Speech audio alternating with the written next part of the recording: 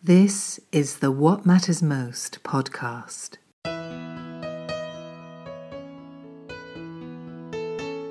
A 100% listener-supported program.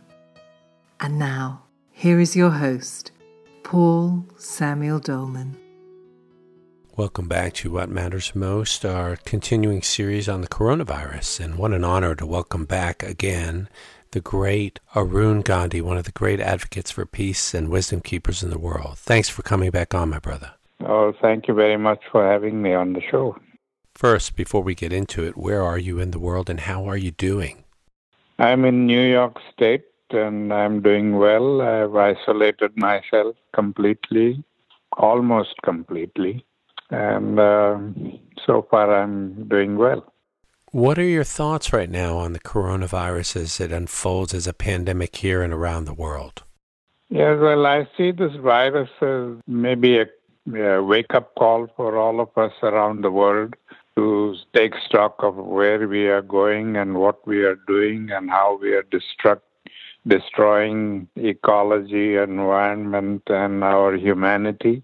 You know, progress, to me, progress means we become better and better human beings, improve our relationships with each other, and stop this hate and prejudice and all that. That is real progress. Unfortunately, today we measure progress only in material terms. Because we are rich, we are civilized, and we have, everything, all the power in the world. Materialism and morality have an inverse relationship. When we become too materialistic, we sacrifice morality. I feel that we have to find a balance between the two, live in that balance. And if we live in that balance, then we will be able to resolve the problems that affect the rest of the world, because our security and stability is linked to the security and stability of the whole world. I mean, however powerful we may be and however rich we may be and however strong our army may be, we will not be able to preserve this part of the world if the rest of the world is going down the tube. So we have to be cognizant of that, and we have to do whatever we can, all of us, to help the rest of the world catch up and enjoy a better standard of living. And that we don't do. We throw crumbs at the people there, and we don't care whether they use those crumbs properly or, waste it or somebody fills their pocket with it. That's not our concern. We just think that we did our good deed for the day and we sit back and relax. We have to become more conscious and we have to become more committed to making a difference in this world. So that I see as our wake-up call. Now in the midst of this whole crisis, the president is talking about opening the industries again and even at the sacrifice of human lives.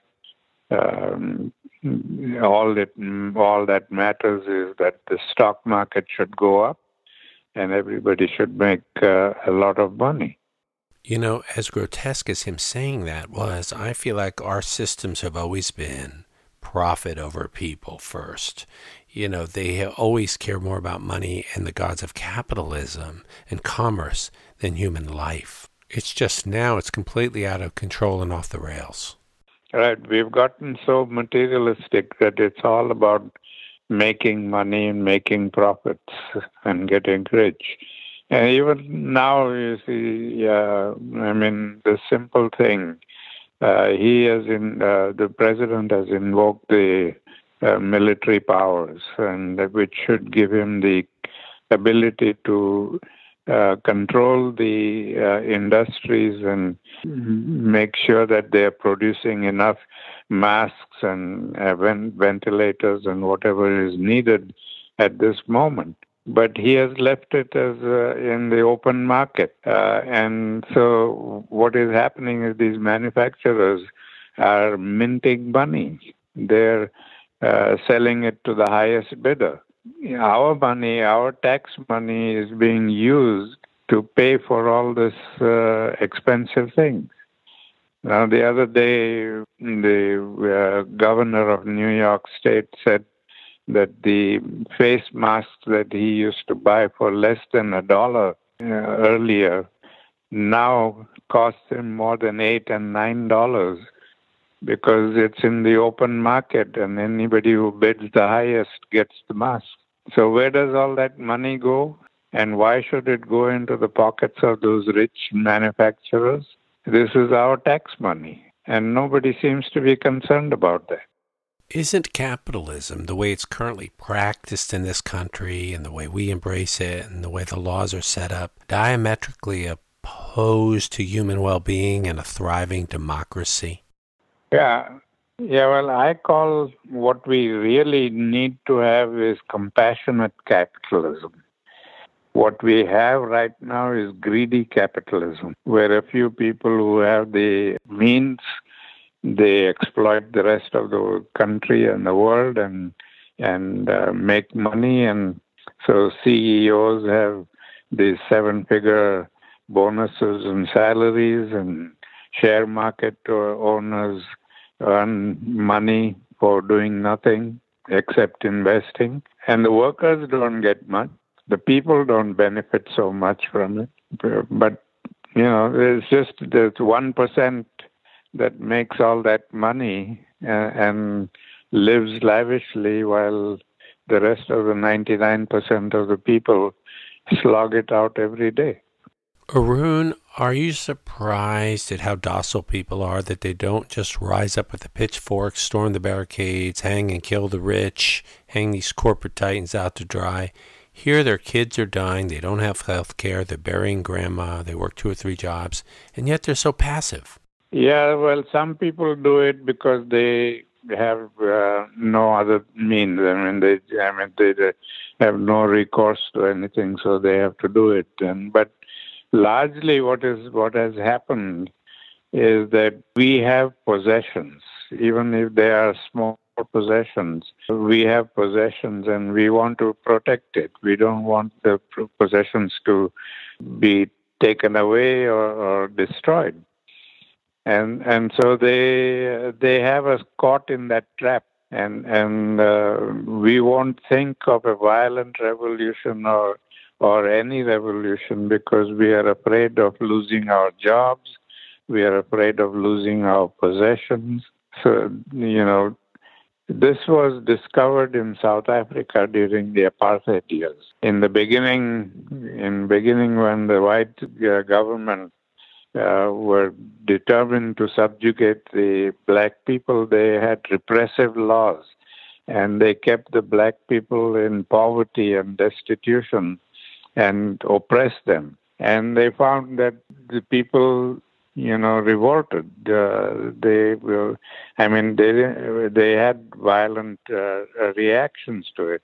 And then somebody discovered this fact that the reason why these people are fighting violently and getting involved in a violent revolution is because they have nothing to lose.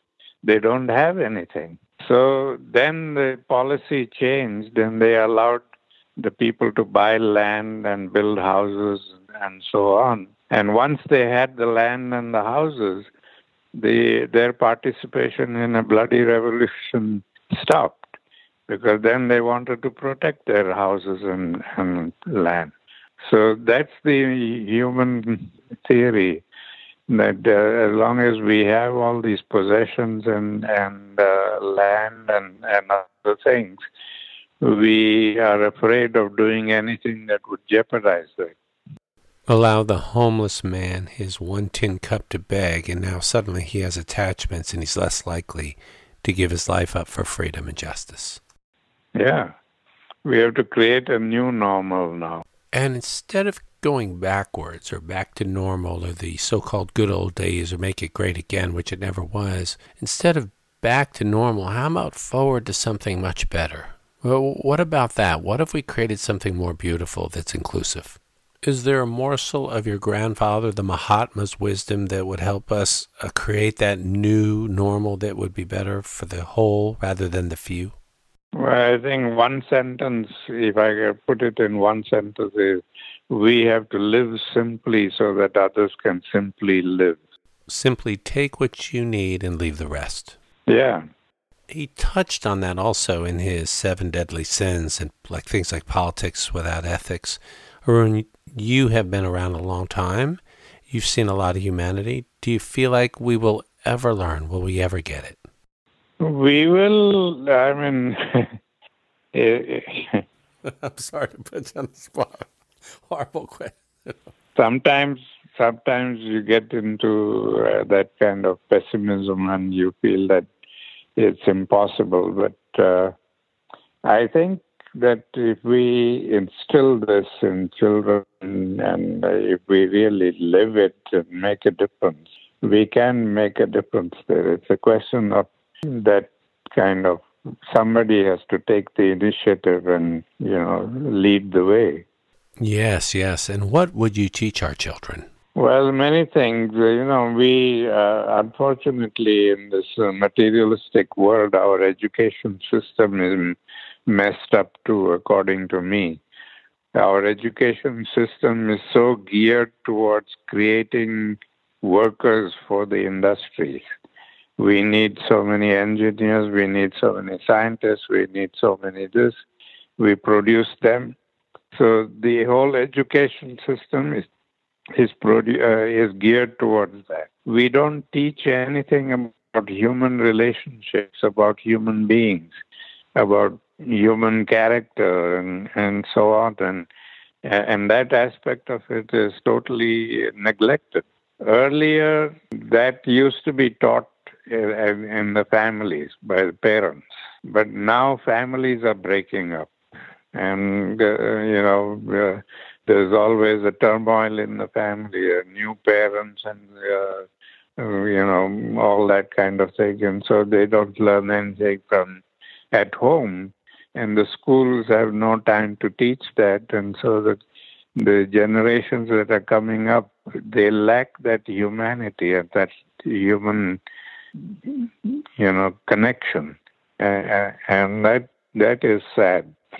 So I would try to revamp, and one of the things I keep talking about is a simple thing like anger. We neglect that. We don't talk about it. We don't teach it. We just allow everybody to find their own ways of dealing with anger. And the result is that all of us end up abusing anger. And that causes all the violence in the world. Harvard University recently did a study and they found that almost 85% of the violence that is generated in our lives or in the lives of our nations is generated by anger.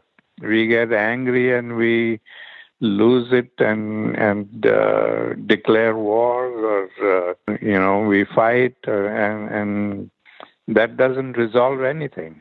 It just creates more violence. So, like my grandfather said, the anger is like electricity. It's useful and powerful only if we use it intelligently, but it can be deadly and destructive if we abuse it. So just as we channel electrical energy intelligently and bring it into our lives and use it for the good of humanity, we must learn to channel anger in the same way so that we can use that energy for the good of humanity rather than abuse it and cause violence and death. Now that simple lesson nobody talks about and nobody teaches. And if we can teach that to young people, they would grow up knowing that anger is not something to be ashamed of or reject, but something that is very powerful, and we need to learn how to use that powerful tool intelligently. That is so relevant and on point, and I would tie it into some sort of stillness practice, some sort of meditation, some sort of quiet time to be inner and reflect? Yeah, of course, there is a lot of we need to do along with it, but that's something that we need to do. Brother, do you meditate on a regular basis? Yes, and my grandfather used to do that too. How much would he meditate? And I knew one day a week he would take a complete day of silence. Yeah, Monday is silence. He observes silence every Monday. But every day he was indulging in active meditation. When he was spinning, for instance, he would use that as meditation time. He didn't allocate a special hour for meditation. He did that along with something else. Has this pandemic experience changed you personally? Has it changed you on the inside in any way that you're aware of right now? Yeah, of course, it has shifted in many, many ways. Living in isolation, not interacting with people, it's a very strange thing. Spend my whole day in the house alone and have no visitors and nobody to talk to. So I listen to music or read or relax. And, it's changed the lifestyle very substantially. More and more every day, it feels like a gigantic global pause, like the human species has been given a time out. And in that, if you've noticed, the pollution has really cleared up globally. Yeah, it is. Yeah. Pollution is clearing up, and there are good aspects to it, too. Well, I'm feeling very grateful that you once again took some time for us here. And I'm certain there are some things here that people could use for a better day and a better week and a better life. I hope so. And I wish that happens, because we have to, this is the time for the world to meditate and to take stock of where we are going and what we are doing. If we don't take stock of that, and if we don't make that change even in our personal lives, if we just live from day to day without, thinking about where we are going or what we are doing, we will just end up somewhere unknown. But we have to take stock of all of these things, and we have to chalk out our lives, structure it, and that's what nations need to do too. And I think this is the time we need to meditate and think about our destinies.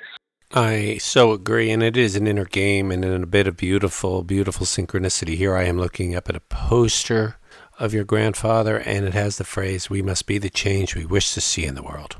It was true when he said it, and it certainly is true now. You're right. He always said that if we don't change, nothing is going to change. We have to be the change. I know it has been forever, but do you think about him a lot? Do you miss him as just your grandfather, as a human being? Yeah, I miss him always. Every time when all this crisis comes up, I wish he was here to give us some guidance. Amen. You feel that, and probably, I don't know, just a few other billion people are thinking that right now, looking at leadership. Yeah, I'm sure. Well, this show is dedicated to him and his lifetime of amazing work and the many prophets and leaders that have used his teachings, like Martin Luther King, to shine light in the world. And for all of you listening, too, maybe there's a young Gandhi King or Malala out there, or Greta, who can rise up. And I look forward to talking to you, hopefully, when this is past and we are thriving again. Okay. We'll look forward to that. Thank you, my beautiful brother. Stay blessed, safe, and healthy. Thank you.